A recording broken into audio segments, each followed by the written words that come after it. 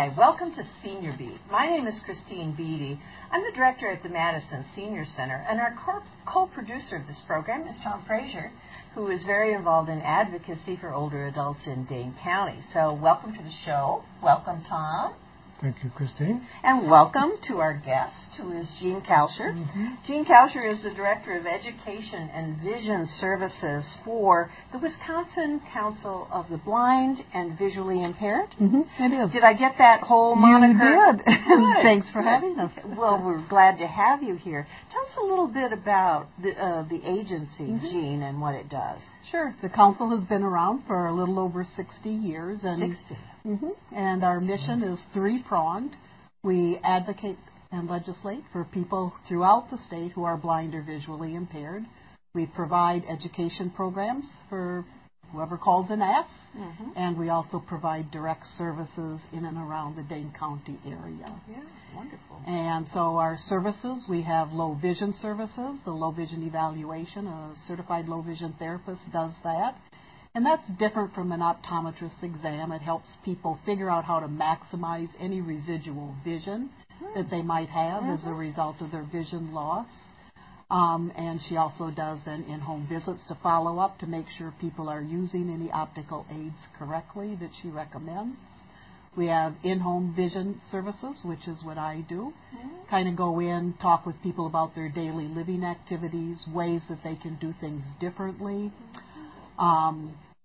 And safety checks, things like that. And that's primary. I mean, when you're talking about in-home visits, you're talking about in Dane County area primarily, or do you go out a little further? I go out further. I happen to cover 5 counties for the Office for the Blind, so I actually go from Madison to Platteville. In those counties along the road, Iowa, Lafayette, Grant, Richland, and Sauk counties. Give us a contact number because people who are interested will want to find out for sure about your availability. Yeah, and my office number is 608-237-8106. Great. And is there a internet connection for your agency that you can tell us about? The council is at www.wcblind.org. Okay. And on our webpage, we have a link to any of our events that people can register for, a little bit about our history.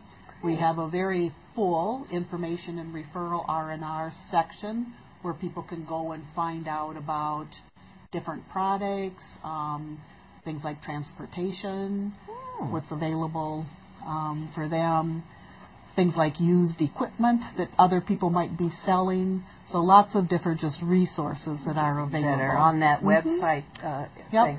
And we're going to have some fun today, Tom, with what's all this? Yeah, all sorts of apparatus that we're going to learn about, too. Jean's going to help take us through. I don't think you can pick this up, but this is such a wonderful, lovely little keychain, and you push the button and it tells you the time. 3:04 p.m. I love that. Isn't it wonderful? That actually is a favorite of many older adults, particularly people who wake up during the night. Wonderful. And they can't see the clock. They don't know what time it is, and you're kind of, well, should I just roll over, or is it almost time to get up anyway? Yeah. And so a lot of uses with that. That's right. I was thinking of my husband who likes to flip the light on, which wakes me up, so he can look at his wristwatch. I'm going to get him one. Yeah, I think he needs one. Wonderful. And lots of different kinds of talking clocks I saw in bedside clocks and others. Right. A lot of products are made with a talking option. So like we have talking thermometers, both kitchen thermometers and clinical thermometers, the talking blood pressure cuff, a talking pedometer for those who are trying to count their steps, and lots of watches, clocks that talk now. Yeah. Wonderful. I like these. We have a model today on the show. Great, Tom. Tell us about, now these look lighter than a regular sunglass. Yeah, and they are. And as older adults, we all lose contrast sensitivity as we age a little bit. And so if we wear really dark sunglasses, it makes it difficult for us to see like stair heights or if there's just a drop off. Typically, we might be able to see that change in color, but if we have dark glasses on, we no longer pick up all of those visual cues. Oh, and that's another concern about falls with the population that we serve. So that makes some sense, yeah, too. It's good for older adults to wear a lighter color sunglass. So when you go to get sunglasses, take some pairs where there's natural light, not under fluorescence. And look at a straight edge, like a light post or the edge of a building. Try on the different colors and different intensity of colors, and use and pick the color that keeps your eyes relaxed and allows you to see the best contrast between that edge and its background. Interesting. Very good. And I also like these. These were fun. Little, like, rubber dots. Yep. Tell me about those. Yep. You can just break these apart. I won't do they that. They just pull off their backing. Okay. And they're little stick-ons. Oh, I see. Yeah.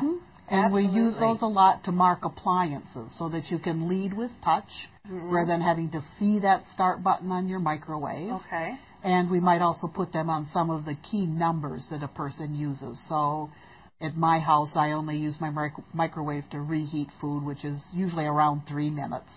And so if I were marking my own microwave, I'd put the dots on 3-0 and then the start button. Yeah, absolutely. And it just saves time without, having to get out a flashlight or getting up, really close. To be able to, right. You can just feel it. It's Correct. the tactile. Yep. Using all of your senses is something right. we can do better at in everyday yeah. life. Yes. And we'll always lead with vision, but this just makes it a little easier, and like on a stove or oven, makes it safer so that you know what your setting is. Yeah, wonderful. Now this one was a surprise. Well, let's go with something that wasn't a surprise. A wonderful reading. I mean, and it comes with the light. So I know that you and I were talking earlier about being in a conference and having the light poor be lighting. So poor. Yeah. And a lot of times I'll see someone at the senior center sitting reading the paper in a dark space, and I'll say, let's get the lights on here. Older eyes need the addition. Yeah. But this is wonderful. Not only magnifies, but has the light attached. Yeah, and people with low vision, one of the basic strategies is if you increase the size, you're just projecting a slightly bigger image on the retina that your brain might then be able to interpret. Right. And so that's all magnifiers do. They come in lots of different powers, with and without lights. Some of them are on a stand, so you don't even have to hold them up. So if somebody has tremors or weak upper extremities, they can still have a magnifier that will work well for them. Yeah, this is lightweight and just about the right size, just to read a quick message or something. Wonderful. Yep. Good to take to restaurants to read menus. Oh, and we all have trouble reading menus in those dark spaces, don't we? This was an interesting one and a brand new one to me. It's a little tray, and then it has, I don't know, a kind of a mesh. Foam shelf liner. Okay, foam shelf liner. And I couldn't quite figure out what to do with that. Yeah. And the tray actually is a recycled object from a frozen food item. And so the foam shelf liner has just been glued in the bottom. And when you take your pills, if you open up your pill box and put it in your hand, sometimes those pills bounce out of your hand. And if they bounce on the counter, they're then on the floor, never to be found again. And so if they bounce in here, they actually won't bounce. They'll just roll. So they stay contained. And you can see them because most of the pills that we take are a light color. Yeah.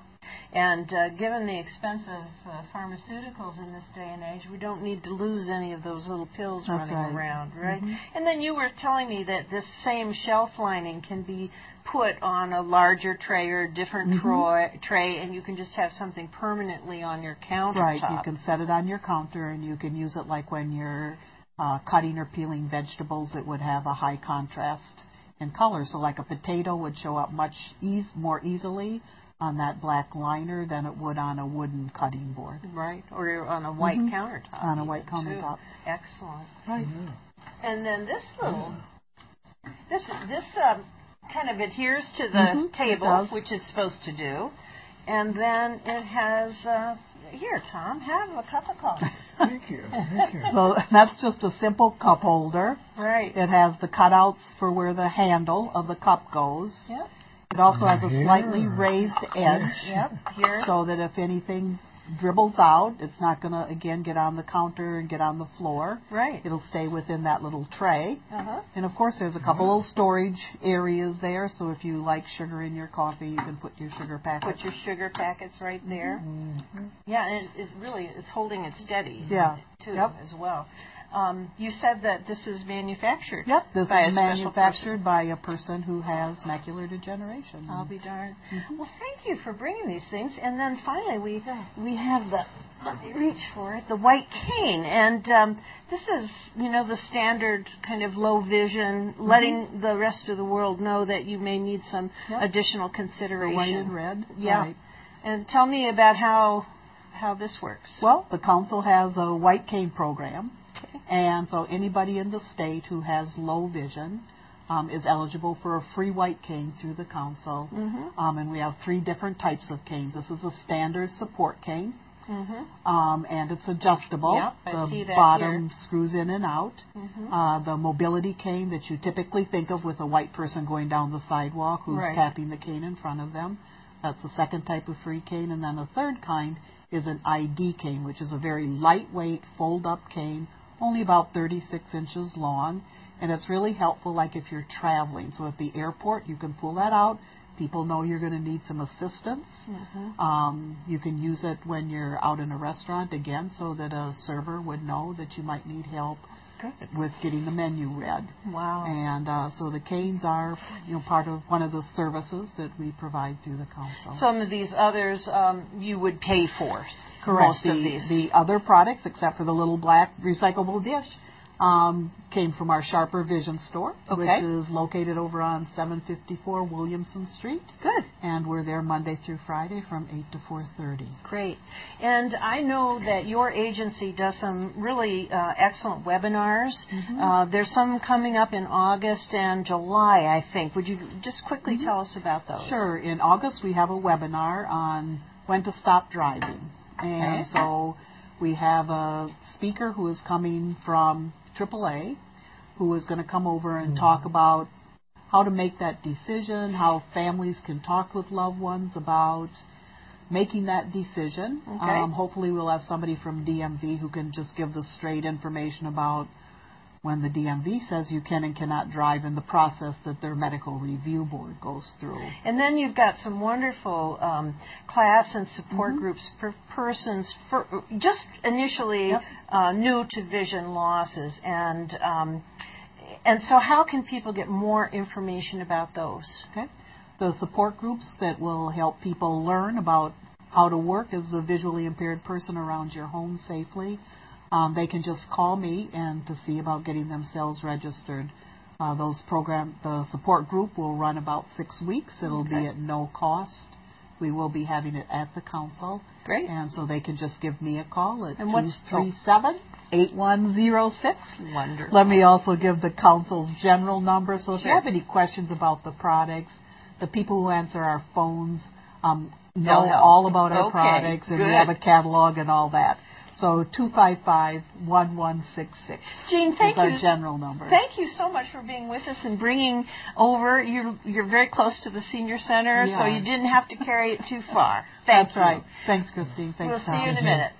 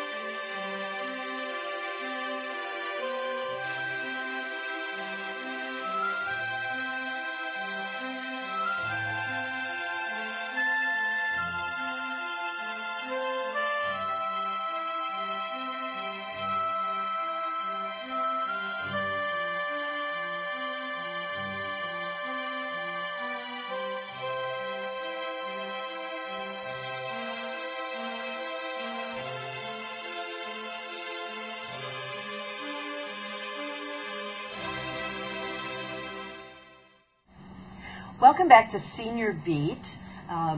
Tom has brought a special guest for us today, and I'd like to have him introduce our guest. Would you please, Tom?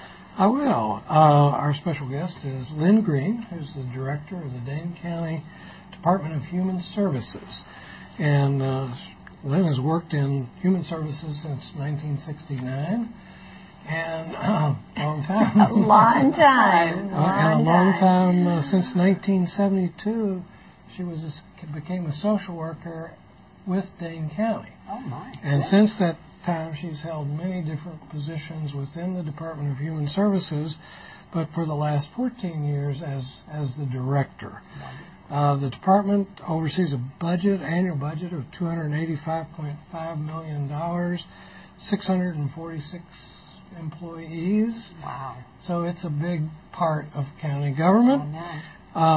Lynn has a bachelor's and a master's in social work from the University of Wisconsin. Welcome, Lynn. Thank you. Delighted to be here. It's obviously you've aged me, so I belong on Senior Beach. I've aged you. We call that significant experience, Lynn. Thank you. And I we like appreciate that. Okay. the service that you have given to Dane County over your career. It's a long career, and it's a good career. It's a great county. And we want to talk today about long-term care. There's been a lot going on in this state, and as well as Dane County, but in the state, and very recently with the governor's budget proposing major overhaul of our long-term care programs in Wisconsin, namely something called family care and IRIS, which is a self-direction program primarily for people with disabilities, but also for some older people who want to self-direct their own care. They don't want just to have somebody providing the care. Now, Dane County is one of 8 counties has not been a part of that because we've been phasing it in over the last 16 years. And now that plan is somewhat on hold because recently the state withdrew their plan because they didn't have the votes for it, it looks like, in the legislature. So I thought, also this happened, the withdrawal of the plan happened between the time I invited Lynn and now. But I thought, well, it still makes sense to talk about tell us about long-term care in Dane County and what you see going forward in Dane County given what is happening at the state level. Yeah. Okay, great. Well, thank you for inviting me. It's a long topic in a few minutes, and I feel like I'm talking at least to an expert in the room here, so don't hesitate to jump in. But just sort of a quick so that everybody knows what long-term care is. Long-term care is the continuum of services, both medical and social services and housing, that are provided to people who have chronic health conditions that interfere with their ability with some of their daily life functioning. So in Dane County, in my department, what that means is we serve in those programs, in our long-term care programs, 3 populations: people with developmental disabilities, people with physical disabilities, and seniors over the age of 65. And people eligible for our program are low-income people. You're automatically eligible if you're eligible for Medicaid. We fund those programs through federal, state, and local dollars.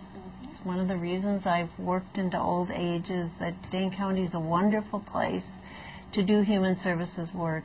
Dane County really cares about the quality of life of all of its citizens and invests local money into, adds to federal and state dollars to be sure that, we have good human services.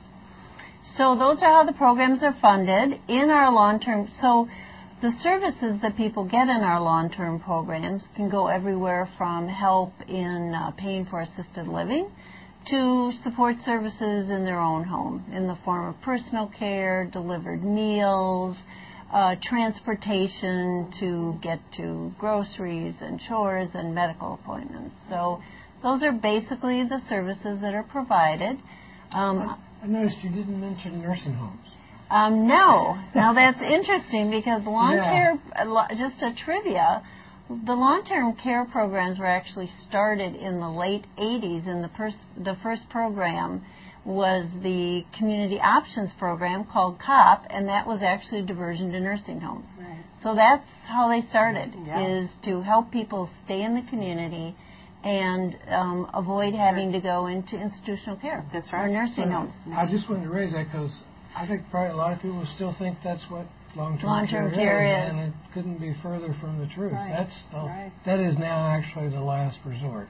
And it is a great fear for many older people that they would be into a facility of some kind. So they want to be in their own home. Lots of other options Absolutely. now available. Yeah. Absolutely. And in Dane County, lots of options. We work really hard in every system in the department to avoid institutionalization and to be sure people can stay in the community with supports. Yeah. I think people think of that, Tom, long-term care, because people have long-term care insurance, and that's to help you out if you have to go to a nursing home. Right. I think that's where the confusion is. But it's a huge program in my department. We're talking about $100 million total across the populations that I mentioned.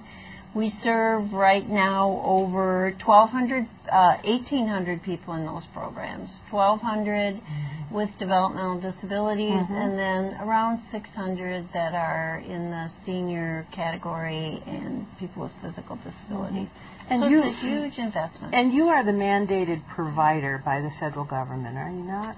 We are, because these are waiver programs that the state gets approval from the feds. And then in Wisconsin, the counties do state-mandated programs. We're one of another trivia piece here, but Wisconsin is one of 13 remaining states in the United States that actually does county-operated human services. The rest are state-operated.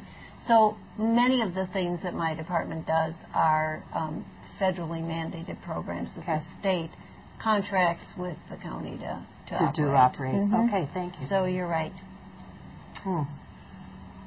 So I think that was a good description of... Well, that's what the we're current doing. status of what long-term care is in Dane County. So where do you see the future in Dane County in terms of... I mean, we're sort of in limbo now at the state level. We are. Yeah. But, you know, we know that we're going to be going in either continuing and expanding what we're doing or moving to a very different structure. Right. Probably, though, now not in, well, at least until next year and probably even the year after that. But what do you see Dane County doing given that? I mean, just sort of sit tight and keep your fingers crossed, to do what we've done, or try to be more proactive about where you want to go. Well, just 2 seconds so everybody knows what we're talking about, because we live and breathe this, so we know it. But what family care means is the program that I just described that the county operates, both with some of our staff, but also with a wonderful quality purchase of service community. We have much of the services we do are done by private, not-for-profit, mostly some for-profit entities. That system would no longer be operated by the county. That's family care. Family care takes those services to the people that I talked about and privatizes them and makes it a managed care capitated service system. So in counties where managed care is, and Tom was right, it's done in all but 8 other counties, and July 1st Rock County will no longer be doing these services, so there'll be 7 of us left that aren't doing it.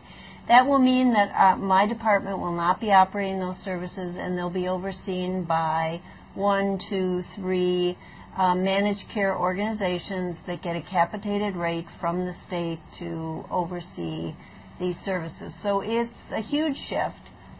Dane County, we have resisted the move to family care and currently are able to do that because the legislation says currently that in order to go into family care, the county board in a county has to pass a resolution asking the state, saying we want to do it. And Dane County has not done that because we believe we run a quality system. It's self-directed.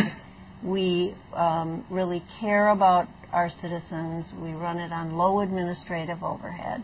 And we take great pride in what we do. Right. And so we really have felt in watching the evolution of family care that we were not going to get that kind of system. And caring about our consumers, we've resisted. So the answer to your question, given all that, is that I'm afraid we won't be able to resist much longer. When the state got the waiver to do family care, they told the feds that it would be statewide. So they have to roll it out statewide. The money that we get, the waiver programs, they have to go to the feds to get that waiver, and that expires in 2018. So.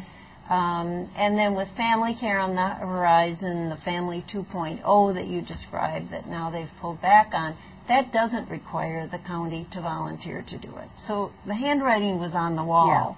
Yeah. But I would say that probably we'll make it to 2018 with our current programming the way it is. But sometime in 2018, I think we will end up transitioning it into family care. So I appreciate what all the advocates have been doing, both to resist family care, but now to make family care the quality, the new proposed family care. Yeah. Right. To make it as best as we can. As best as we can. And to also educate ourselves in terms of what are the shifts going to be and how is it going to affect the primary populations. Exactly. I think the unfortunate part of this is, there are 55 to 60,000 people on what we have now, the Family Care IRS state program. And those people have been in limbo for the last 16 months because they have no idea what's going to happen to them. Right. And it's kind of ironic, I guess, is that I've always been a fan of family care and would even like it to be in Dane County.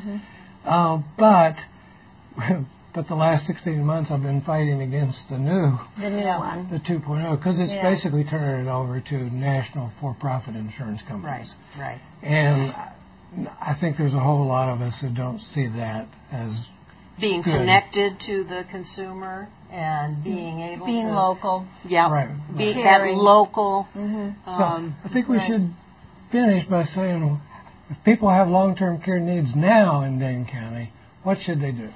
I would say the first call should be to our ADRC. Wonderful Call the ADRC. Information and referral people. If you walk in, we'll see you immediately.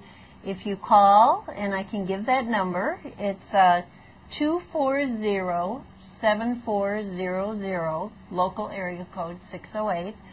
Call between 8 and 4:30 any workday, Monday through Friday, or walk in to our site. And we will assist you in getting connected to any of the current services that we have, and it would be a good way to get hooked up now so you're part of the transition. And that help is free.